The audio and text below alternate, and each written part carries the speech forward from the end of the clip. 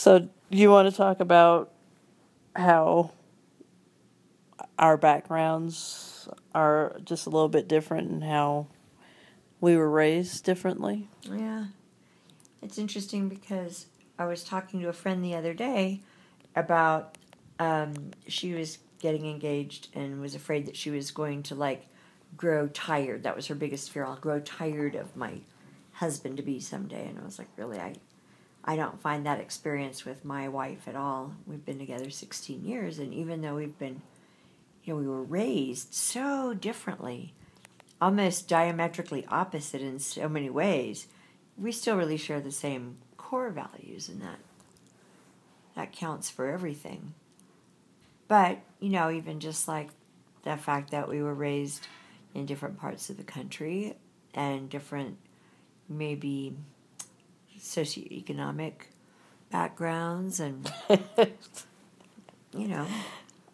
I definitely say that, and I think maybe some of the dynamics even that our families had were, I think, definitely different. I mean, I recall very specifically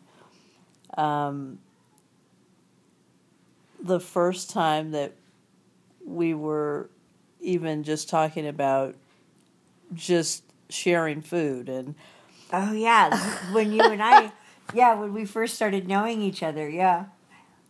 And I remember being so I was eating off of your plate, because my family always shared food off of each other's plate. Like, oh, this looks good.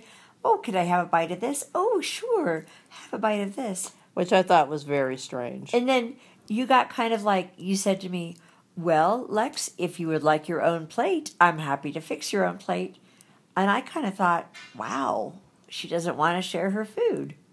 And that wasn't it at all. I just wanted you to be able to have your own portion and enjoy that and not feel like, you didn't have your own setup, I guess is where I'm going with that. So, and if I think about it in our household, I mean, nobody would have gotten a fork on their hand had had had the fork veered into another Had plate. somebody help themselves to a bite. But I think it would have been a little odd, just because of, I don't know. Well, that was where I learned from you that, in your family you had very specific allotted, portions for everybody. And Well, I mean, portions, just to make sure everybody, has enough of Right. everything. So right. not anything in a I mean, I guess it kind of sounds a little regimented, but I think it's just all in, going back to this theme of how we were raised, and I think differently when you think about how everybody else comes up, and then you meld all these things together, right? And you're kind of like, oh, well, that's interesting, Yeah. This is your this is your experience, this is mine, and we're going to try to make all of this come together and live with each other, right? I think you and I, for one couple, I think you and I have done remarkably well considering how different we were raised. Very differently. But you know what? You know what I love best about us, honey? What do you love best I about it? love that we have worked. We've really made our opposites. We've made it work for us, haven't we? We kind of have. We've worked that. And I think that but I think that we also can be a testament, to people oh, well, I can't, be with somebody that's not that wasn't raised the way I was, or wasn't raised in my religion, or wasn't raised in my race, or wasn't raised in my background, or not, or not in the race. Or in none of those things in our case. But I'm just saying that I think that we're kind of a cool testament that those relationships can work and exceed all expectations. That's all I feel about that. So it's kind of like the yin and the yang, is what you're saying. It's like, how is it? The sum is better than the whole of its parts. The whole is, Huh? right. The whole is better than the sum of our parts.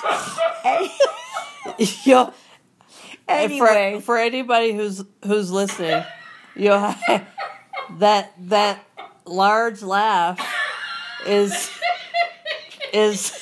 Lex's sister Claire, who we love dearly. My beloved sister Claire is making a cameo appearance on our podcast. We are in Mexico right now, in Ajijic, and we are doing this, because we said, hey, we got to do this weekly broadcast. We love our weekly broadcast, and we hope you guys do too. I didn't even know there was a weekly broadcast.